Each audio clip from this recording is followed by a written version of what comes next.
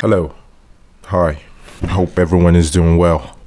Once more, it's Michael Blake with the Desitdown podcast. And today we'll be discussing about something, a topic which I've been thinking about for quite a while right now. It's been going through my mind, and it has to do with life. Okay, there was a statement that came to my head once when something happened, which I won't go much into it at this point in time. And when the event happened, something just came straight into my mind and I said, no one goes unscarred away from life. Okay, and I wrote it down. And it just had me thinking, right? It had me thinking in the sense that as a human being or an energy, an existent, a species, or something that's conscious and present and correlating with other individuals or other species presently on Earth, it's almost impossible for you to leave this earth without being scarred. And what do I mean by that? I mean, basically, when I'm talking about scar, it's not necessary a physical scar, right? Okay, it could be physical, of course. Interactions, everyday interactions, depending on the kind of activity or the kind of individuals you are, accidents happen. So it's possible you might have physical scars, but what I'm trying to point out right now is more emotional.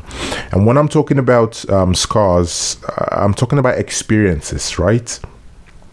Experiences which your reaction to them are going to scar you. So for an example, you're a man, right? You grew up in a family which was based off morals and principles, right?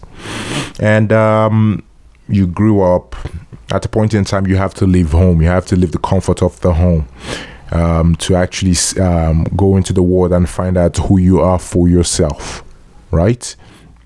And you're released into the world. You're a humble person, or what the world will say humble, being I'll say not being prideful. One, and because you come from an honorable home, a home that is based off principles, you still have that core principles, right? You have that core value, and you go into the world to explore for yourself, and there was one good line I got from the meditation by Marcus Aurelius, and it says, say to yourself first thing in the morning, today I shall meet people who are meddling, ungrateful, aggressive, treacherous, malicious, unsocial. All of this has afflicted them through their ignorance of through good and evil. So that was the reference or the line I got from the meditation by Marcus Aurelius. That's being said, coming from a family which is built on honor principles, being trustworthy, giving your word, keeping your word, you interact with a lot of people who don't share those principles with you. And mind you, of course, you're not a sorcerer, you're not someone who could see the future or see into someone, but you tend to give your trust to the wrong people. Let's say, for an example, you give your trust to the wrong people, and it happens once, it happens twice, and it keeps on happening, and